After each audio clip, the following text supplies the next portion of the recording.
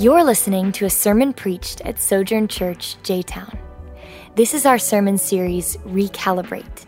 This series explores the intentional formation of disciples and how we as a church can help our congregation change and grow. So if you got a Bible, I encourage you to go to Galatians chapter 4, Galatians chapter 4. And so today we're starting a new series. It's just 3 weeks long. It's called Recalibrate. I can't even speak this morning. And the heart behind this series is just for us to take a step back and assess how we're doing and what's going on in the life of our church, as well as to give you some vision, some direction of where we're going, not only in the fall here, but over the next few years. And so every August, we do a series similar to this, just to kind of give us a chance to assess how we're doing, what's going on, and give some direction. And I know sometimes these sermon series, for me on a personal level, just kind of like putting my cards on the table, creates a little more anxiety than normal. I'm normally a little anxious and nervous when I get up here anyways, even though I've been doing this for almost 30 years, for crying out loud. You thought this would eventually get like old school, but it's not. But these are just a little bit more anxious for me because I feel like there's a little more expectation of what you think you're going to get in a sermon series like this. And so the reality is that some of you are going to be like, yeah, that was really, really helpful. And some of you might be going, I think I kind of heard that before. So wherever you land, I hope it's helpful. Amen. And I think what we have to say this morning is what I feel like the Lord needs for us to hear in the season and life that we are in as a church. All right? So we're going to be looking at several passages of Scripture, but Galatians 4:19 kind of cuts to the heart of what we're trying to do this morning. So I'm going to stand together in honor of reading God's Word.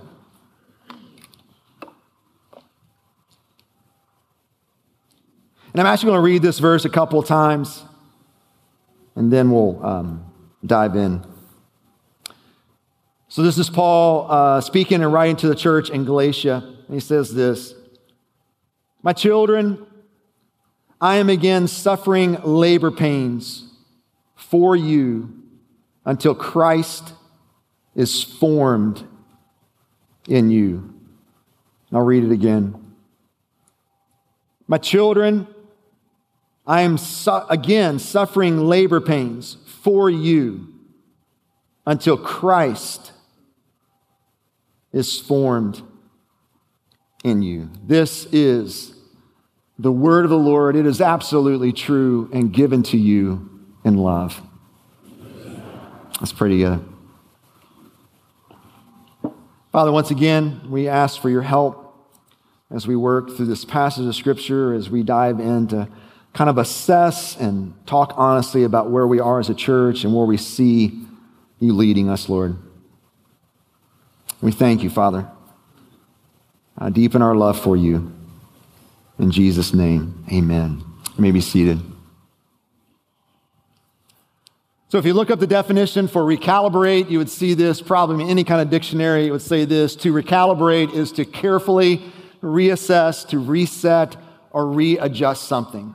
And so the reality is that this is something that most of us are doing, whether you have kids or you don't have kids. It's kind of weird how internally we kind of still have kind of sort of a school calendar rhythm that we have in our life, whether your kids are gone or you still have kids in your home. It just feels like that. And so usually August for all of us, because you're kind of coming out of summer, you're coming out of a weird season of people gone here, if you're working somewhere, vacations, all that kind of stuff. And it's almost like you're all setting reset. All right, let's kind of push the reset button. We're getting back to some normalcy in life. I found myself this week, because our boys started school back in August. I looked at Kathy on Tuesday and said, hey, what time do they go to bed? Like, what's bedtime right now? Like, in summertime, it's ridiculous. Like, and especially as your kids get to teenagers, like, do you guys ever go to bed? Man, I'm like, I'm done. Like, I'm going to bed whenever you want to turn the lights off, turn off the lights. But when school starts back, I was like, I got to kind of push reset and figure out what time do we want them to go to bed, and should we want them to go earlier to bed, right? It's like, even that's a part of the discussion. But as you guys are stepping into a season where you're sort of going back to normal rhythms, we are also kind of doing the same thing as a church. And we've been talking about this actually since March. And so we also are stepping back into kind of like, as best we know, a sense of normalcy, right? I was hoping that I would feel more of a sense of normalcy when I was doing some work on this message back in May, but here we are again, amen, like navigating this wonderful thing called COVID, and I'm saying that in a very sarcastic and exhausting way, all right? So we are wanting to kind of step into this normalcy as best as we can confine normalcy, but we also want to help you see that there are some adjustments that we want to make as a church. Some of the questions that we've been burdened with over the course of this year during a very disorienting and difficult year, we have spent a lot of time just basically saying, are we making disciples? Is the model that we've been doing church for the last 10 years intentional in making disciples? That's the question that we've been wrestling with for the last 12 months, and even I can extend a couple years before that, honestly. And so these next 3 weeks, we want to do our best to try to help you see some of what we sense the Lord leading us to and some of the adjustments that we want to make in light of how we've been doing church over the last 10 years. And so this morning, I've got 3 movements, all right? That's all it is, just 3 movements. And maybe this morning will feel like too much information, but hopefully not. Hopefully it'll be helpful for you. The first movement is I want to answer a question, kind of how are we? How are we doing? So if you want to put like an image, even though the image breaks down a little bit, just imagine kind of going to a doctor's office, and that first movement in the doctor's office, once you get past the waiting area, is you kind of get your vitals, right? You kind of like, are you alive? Do you have a heartbeat? What's your blood pressure? How tall are you? Have you gained a ton of weight since the last time you were here? All these wonderful things that are really encouraging for you. And so that's what I want to do in the first question. Just kind of like, let's assess how we are, what's going on with us.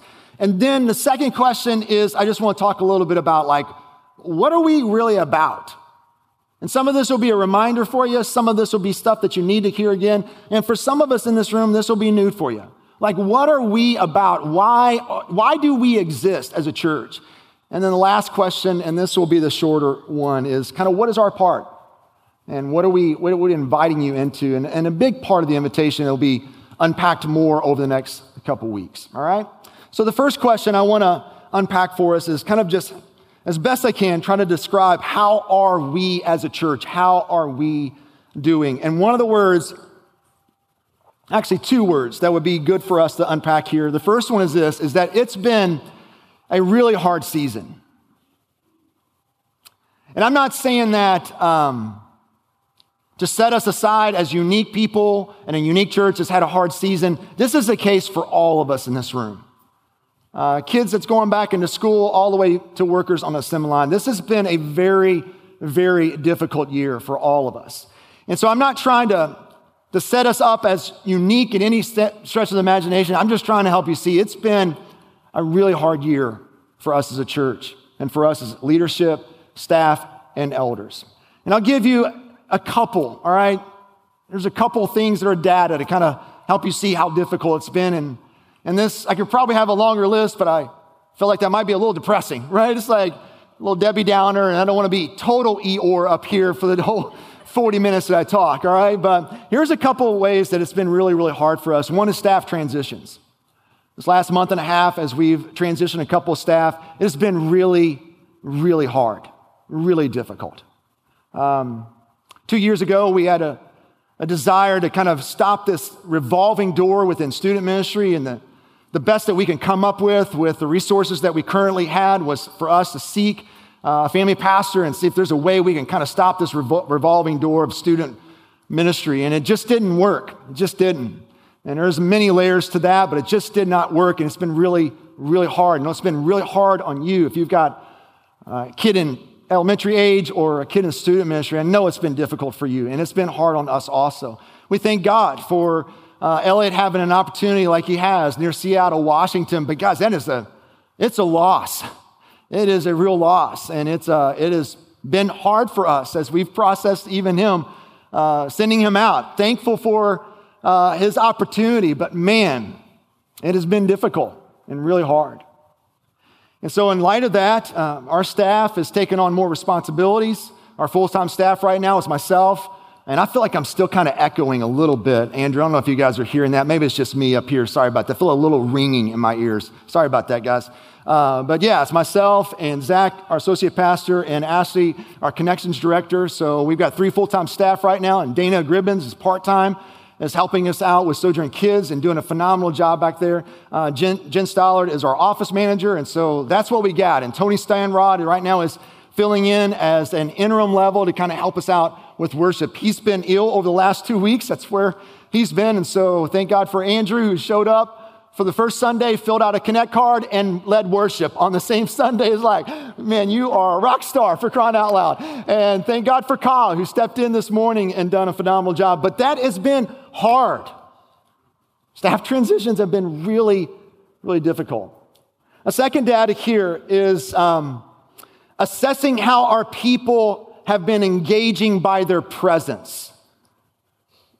Short word for this is attendance, right? Pre-COVID, in a Sunday morning gathering, we're averaging close to 700 people, 500 adults, about 200 kids is what we were averaging pre-COVID. Over the last few months, when we've been able to kind of actually start taking attendance, when we felt like things are sort of normal, a good Sunday is about 400, probably more like 350.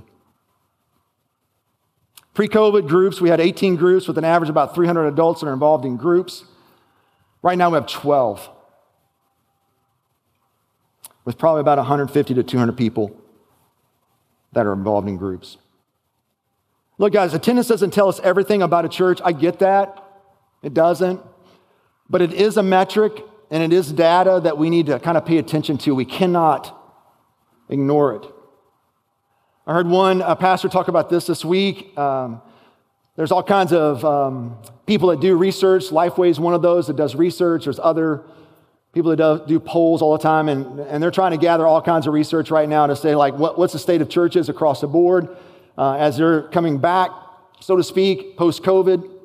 That's very loose right now. And one statistic that I heard that I feel like really resonates with our church. You got about 1/3 of your church that's really rooted and connected. Like they are more deeply rooted and connected here than they ever have been. And we feel that. There's about 1/3 of our church, both new people and people that have been here for a while. And we feel like, man, they are with us. And we've heard that. You've voiced that, and we feel your presence here. 1/3 of your church, they're not sure. The language I hear a lot is, I feel really disconnected.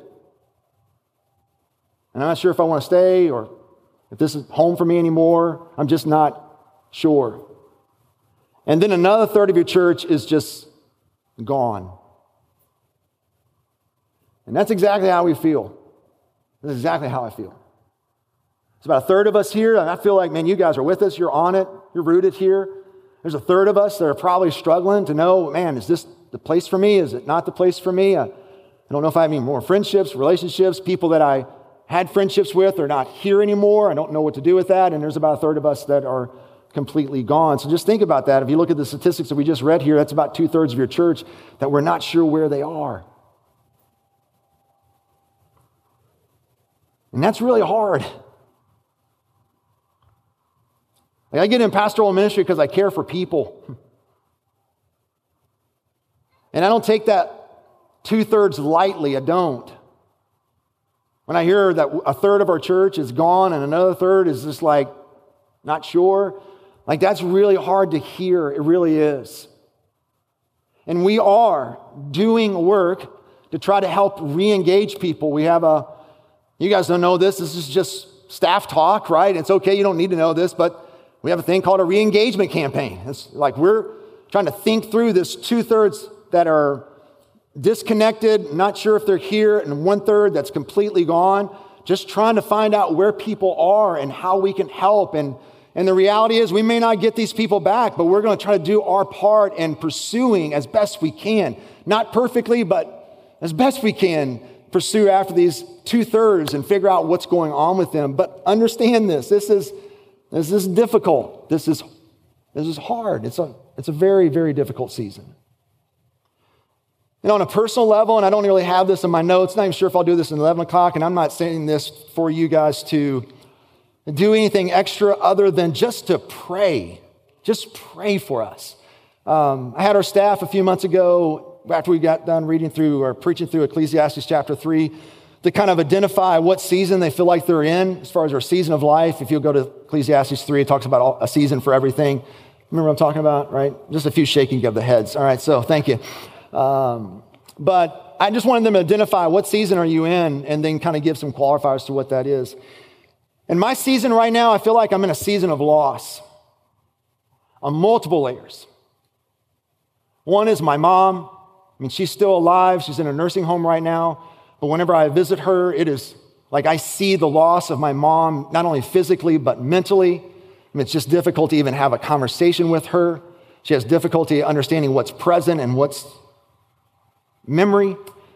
She has difficulty even gazing me in my eyes. Like dude, it's really, really hard. That's a difficult loss right now that I'm trying to navigate and figure out how to process this as a 51-year-old man. You know, I've got 4 wonderful children. My oldest has now moved in his own place in Memphis, Tennessee, and super thankful for that. We went and spent the weekend with him last weekend. Man, so proud of him. But guys, look, it's a loss. It is. Like, our home is no longer called his home, right? It's like, that's a loss. And I've got pastoral friends and relationships where I'm feeling a loss from them and struggling with that. Really am.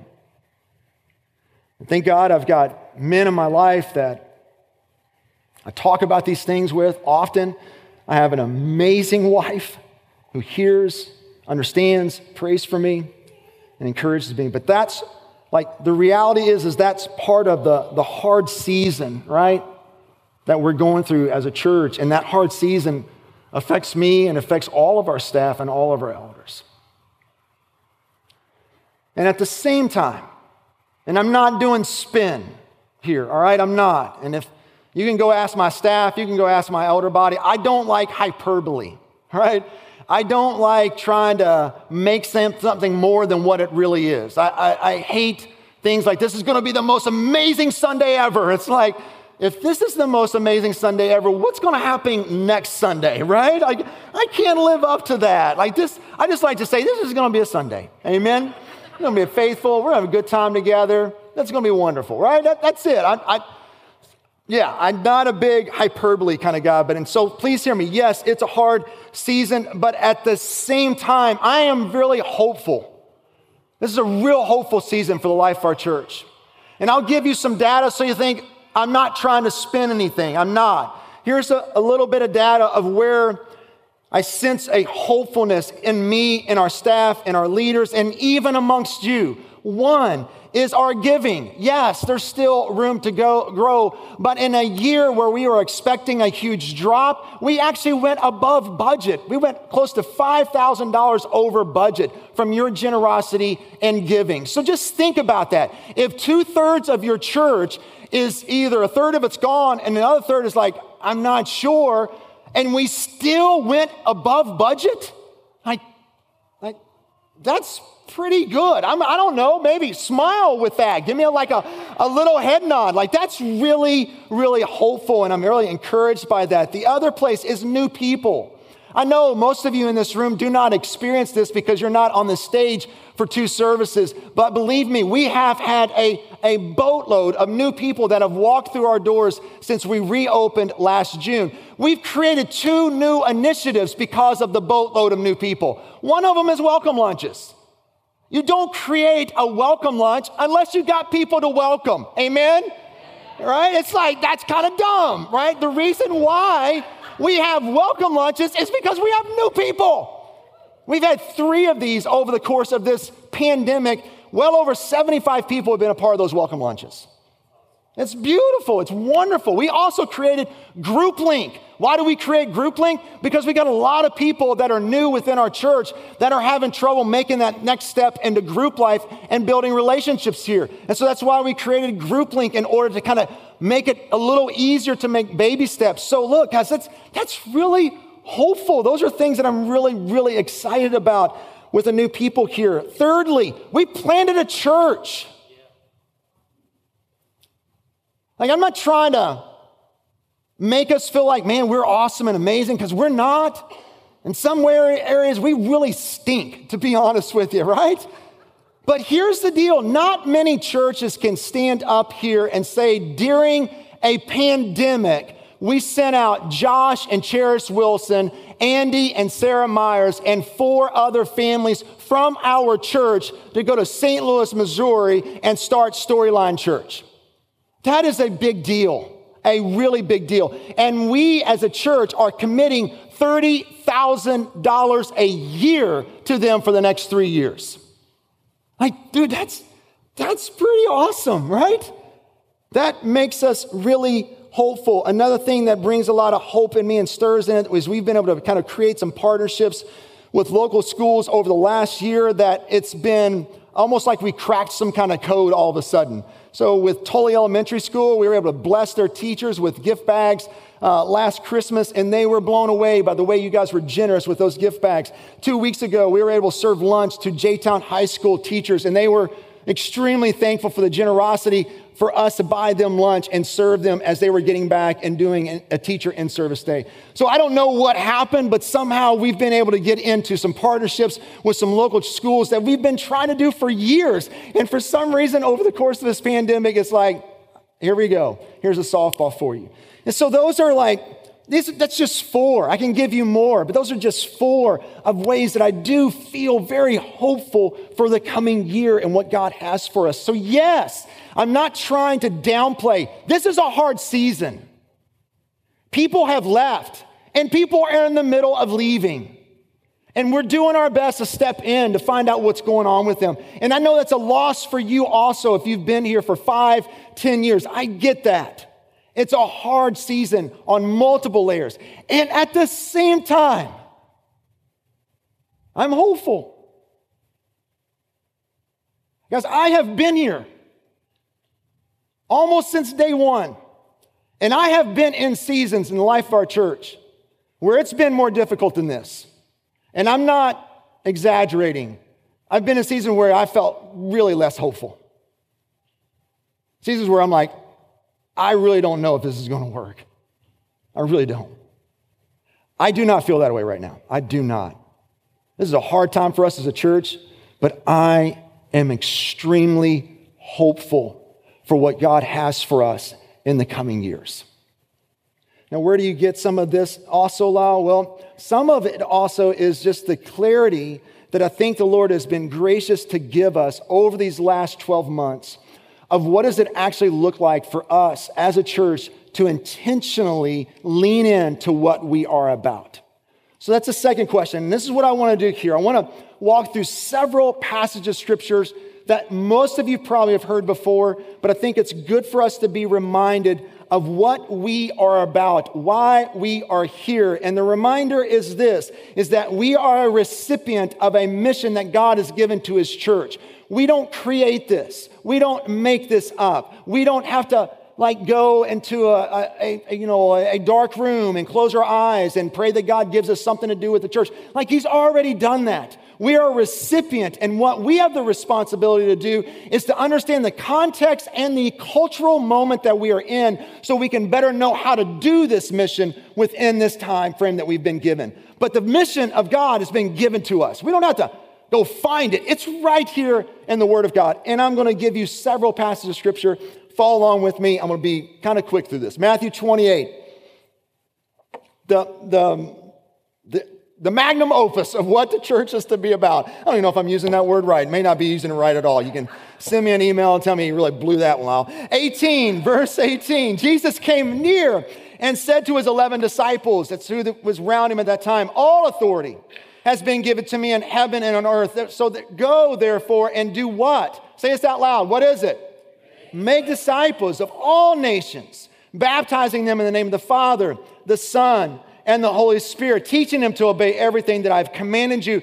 And remember, I am with you always to the very end of the age. We unpacked this passage of Scripture several weeks ago when we landed the plane in our 2-year series on Matthew. And so I don't need to spend a ton of time in here, but I just want you to see that the primary responsibility of the church, based on what Jesus has said here, is that we are to make disciples.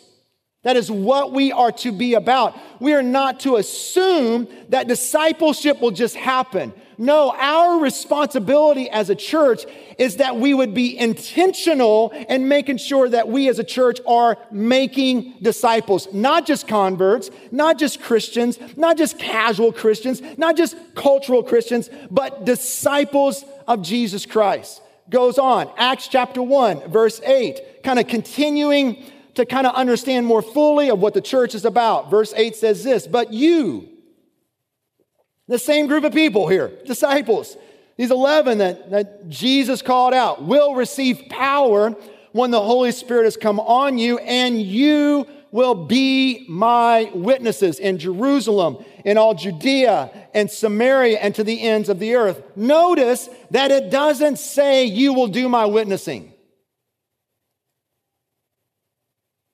Not that there's anything wrong with that.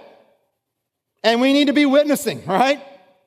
But notice that it does not say you will do my witnessing, but you will be my witnesses. Witnesses are those who cause other people to know, not through manipulation or winning some kind of argument, but by first being. It's about who you are, the very core of your identity. Yes, there is a verbal proclamation, but first you are giving witness to being a different kind of person. Not perfect, but you are giving a glimpse to other people that you come in contact with how Jesus is recreating this brand new humanity that will live in the new heavens and the new earth. That's the be part. That's the being part there that he's talking about. You will be my witnesses. And this is what we see all throughout the book of Acts. The disciples get the Holy Spirit upon them and they turn into brand new people. Amen? If you don't know that, read a gospel. They struggled, right? Just like all of us, right? They were morons, just like all of us. Amen? They were. But man, the Spirit of God came on them and they were absolutely different. Look at Peter. Peter turns in from a coward to someone with courage to stand up and preach a gospel, and thousands of people came to faith in Jesus Christ. You skip all the way to Acts chapter 7, and you learn about this guy named Stephen, the first martyr of the church. And here's what happens when Stephen is being stoned to death for being a witness of Jesus Christ. Here's what he says. While they were stoning him, Stephen prayed. Read that. While they were stoning him. I think people know what stoning is, right? It's not smoking a joint, right? That's not what's going on here. He's getting pelted by rocks. Do not hold this sin against them. Look, it's not like Stephen in the midst of getting stoning, rock stone at him, right? Pulls out a little sheet of paper. All right, what am I supposed to do as a Christian right now? Let me look at my list. Oh, I'm supposed to pray for them because Jesus did that on the cross. Check, I'm doing that. No, this was an instinctive response.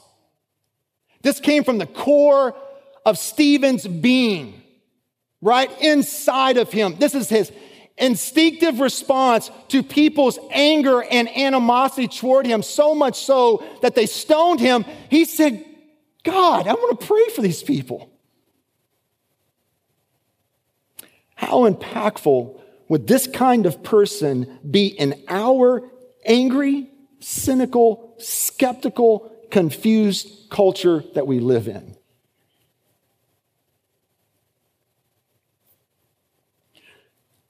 Our Southern Baptist Convention, which we are part of the Southern Baptist Convention, and I thank God for them.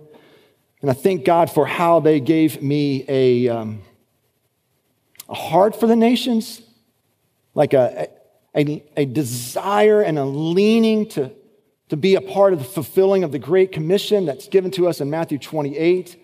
And that's been instilled in my blood and my DNA. And even right now, they have a campaign right now that's called Who's Your One, which is, I think it's a fantastic campaign to think about, like, who's God put in your path to pray for, to look for opportunities to share the gospel with, to invite them to church, all that. I mean, I think it's beautiful, and I want to encourage us to do that. Here's the only thing, guys. Just bear with me, and maybe there needs to be a pushback on this from me. I don't know, because this is a monologue, not a dialogue, isn't it? So here's the thing I would just want to say to that, who's your one? I would want to add also that I think sometimes is overlooked. Who are you becoming? Maybe before we think about who's our one, let's first stop and think about, who am I becoming? Because I'm telling you, individuals like Stephen, whose reactive response is to pray, that's powerful. Acts 11, verse 26 says this, skip on here. The disciples were first called Christians at Antioch. Disciples were first called Christians in Antioch or at Antioch. Why is this? Well, before that time, they were called people of the way, right? That's what their terminology was. And as they got out and spread out here, and honestly, this is just me speaking. I think people of the way sounds really weird anyway, so thank God they did change their name. But here's the point that I'm trying to make here is that the name of Christian being called this was not from those who were Christ followers. It wasn't like they got in a room and said, hey, you know what? The people of the way sounds weird, sounds like a cult. It may not go well 2,000 years later, right? Let's figure out a new name. Everybody put a name on a little sheet of paper. We'll put it in a hat. And they drew out one. Christian sounds awesome. No, it's those who were outside of the church, outside of those who were followers of Christ, looked at this people and says, they are Christ's ones. Looked at this people and says, man, they look like Jesus. They act like Jesus. Their reactive response feels a lot like Jesus, and they smell like Jesus. And guess what? We're going to call them Christians. That's where it came from. See, what Jesus has been after since day one is to create a different kind of people. Not perfect people, but a different kind of people. It goes on. This is the desire that is expressed in Paul as you kind of read through the New Testament letters. We read one of them in Galatians 4, verse 19. My children, I am suffering labor pains for you. Why? What's he suffering about? Until who? Christ is formed in you. You go to Ephesians chapter 3, which is a beautiful prayer. But what prayers do is they reveal what your desires are, what your longings are. And I have preached this passage of Scripture, and there is so much in here that I still don't fully understand. But all I can say is I want more of it. That's what I'll say. I want more of what Paul is praying here, and I want more of that for us. Look what he says here, starting in verse 14. For this reason, I kneel before the Father, from whom every family in heaven on earth is named. I pray that he may grant you, according to the riches of his glory, to be strengthened with power in your inner being through his Spirit, and that Christ may dwell in your hearts through faith. I pray that you, being rooted and firmly established in love, may be able to comprehend with all the saints what is the length and width and height and depth of God's love, and to know Christ's love that surpasses knowledge, so that you may be filled with all the fullness of God. Now to him who is able to do above and beyond all that we ask or think, according to the power that works in us, to him be glory in the church and in Christ Jesus to all generations forever and ever. And everyone said, yes. So look, what I'm trying to say here, even there's so much in this passage of Scripture, prayer reveals desires, they reveal wants, they reveal longings. And here is Paul's desire and want for Ephesus. Verse 16, he wants them to be strengthened with power in their inner being through his Spirit, and that Christ may dwell in your hearts through faith, that the very core of their being would be shaped by the words of Jesus and the ever-present presence of Jesus. That's what he's after in verses 16 through 17. He goes on in verse 17, he continues, I want this for the Christians in Ephesus, that they would be rooted and firmly established in love, that they may be able to comprehend with all of the saints what is the length, the width, height, depth of God's love, to know Christ's love that surpasses knowledge, so that you may be filled with the fullness of God. So why so much talk about love here, Paul? Because we are shaped.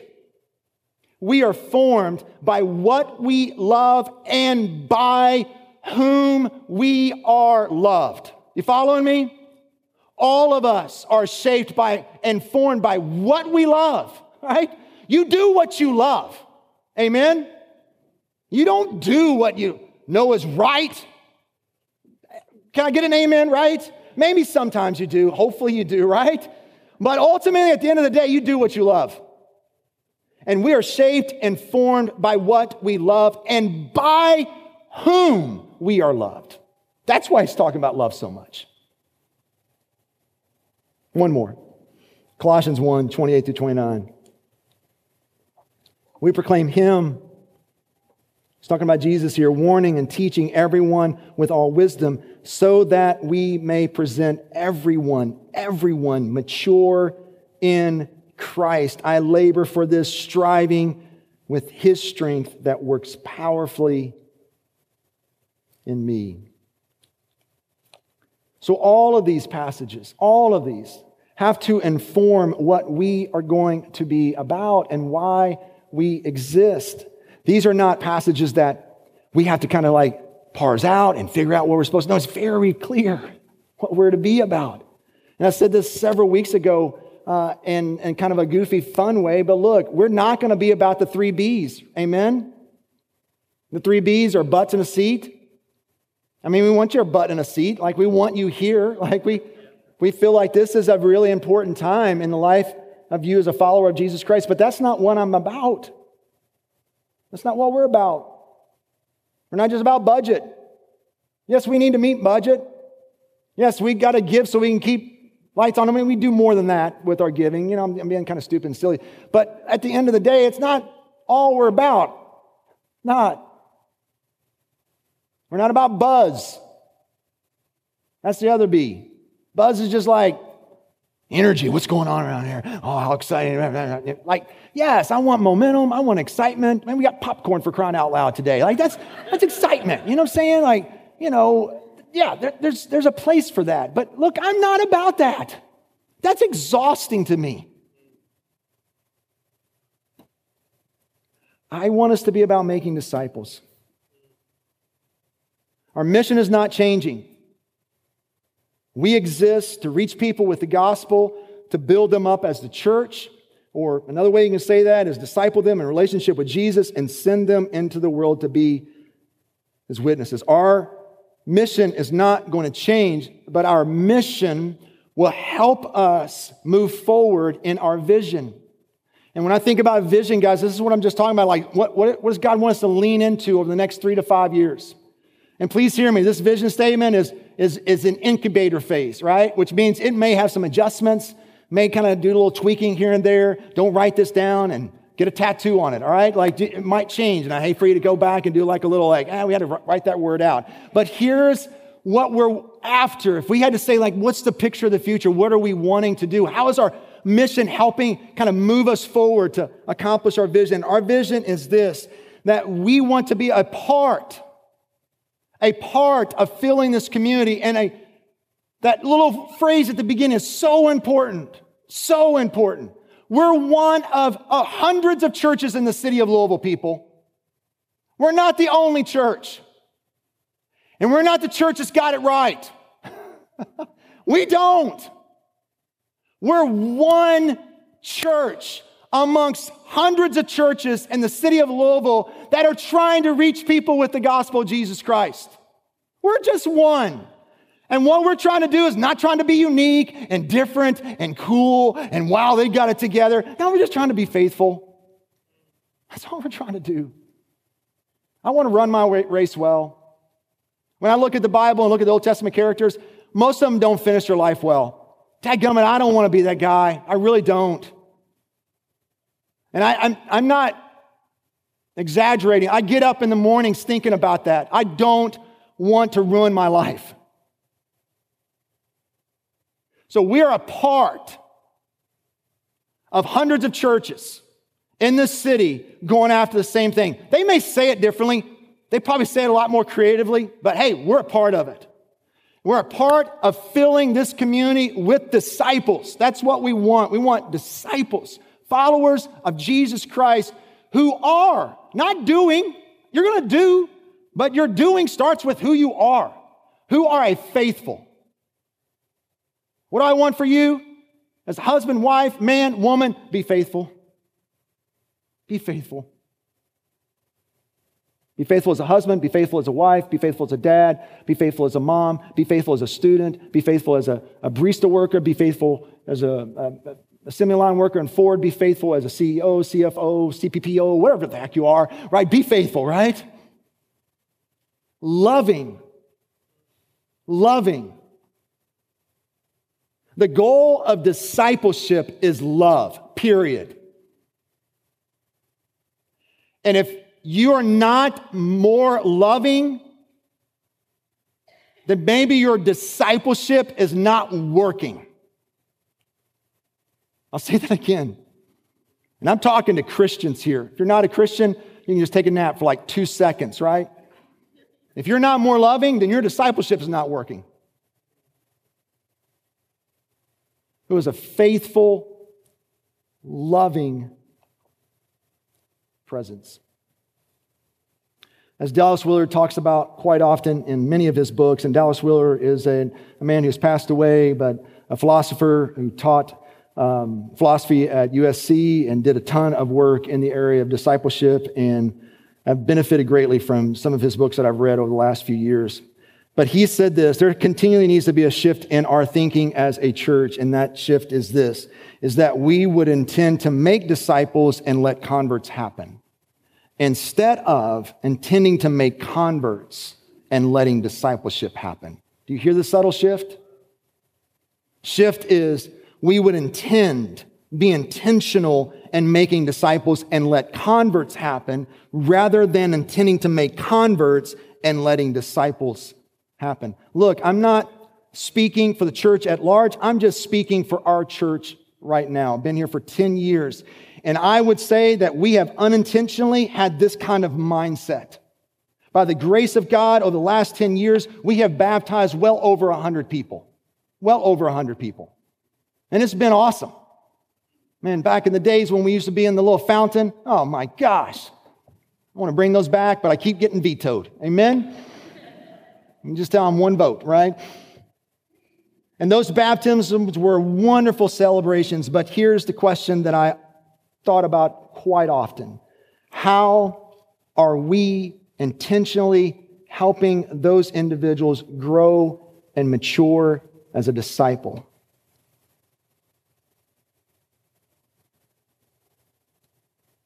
I think if we're honest, all we said was get in a group.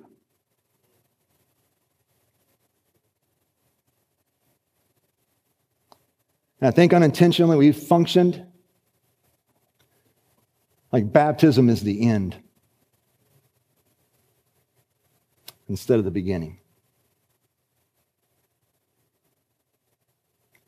One of the things that we've learned over the last 10 years, or I'll just put I in there, I think our staff and elders would agree with this. Preaching is not enough. It's not. Groups are not enough.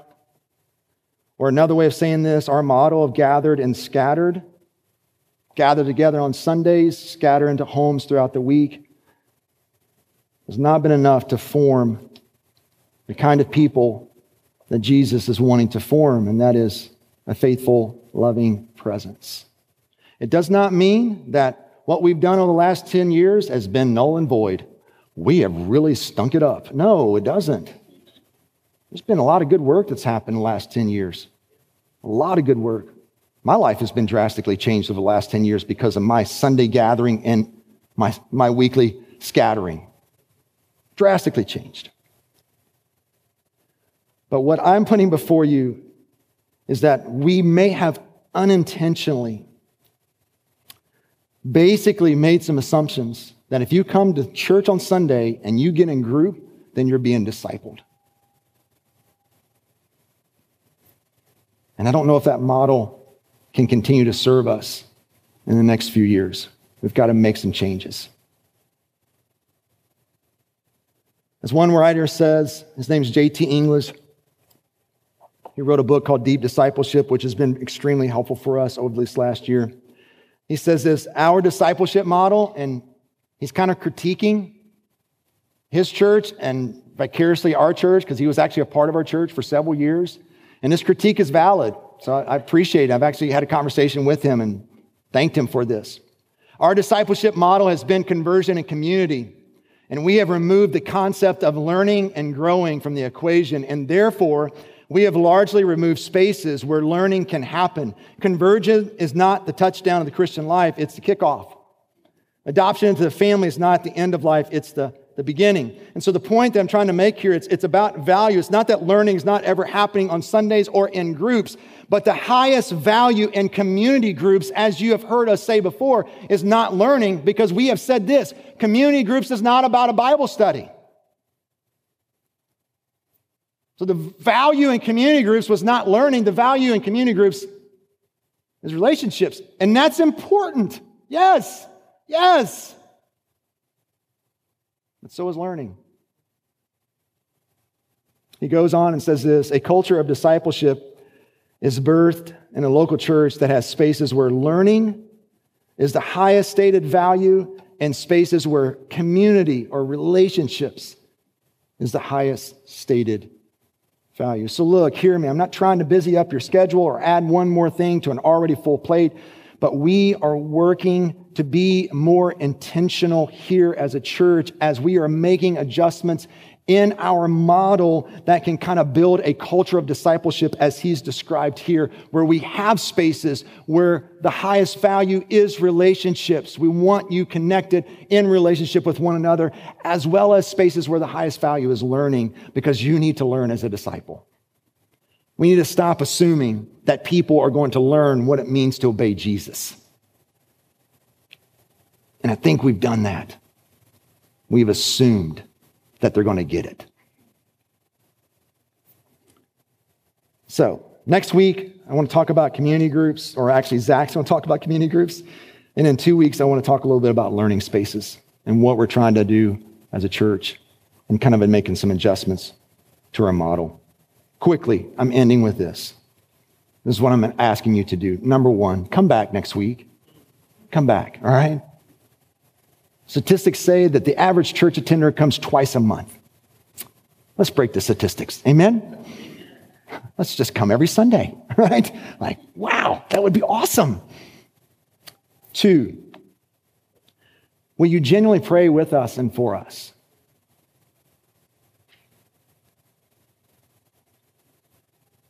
At some level, all of us are weary. All of us are, including me. So you pray with us and for us. And then lastly, will you join us? Will you be part of the individuals that fill this community with Christ followers who are a faithful, loving presence? Let's pray. Hey, I'm Lisle Drury and the lead pastor at Sojourn Church J-Town. Thanks for listening. We are here to reach people with the gospel, build them up as a church, and send them into the world to be a faithful, loving presence. For more sermons, info about our church, or ways you can support our ministry, visit sojournchurch.com/jtown.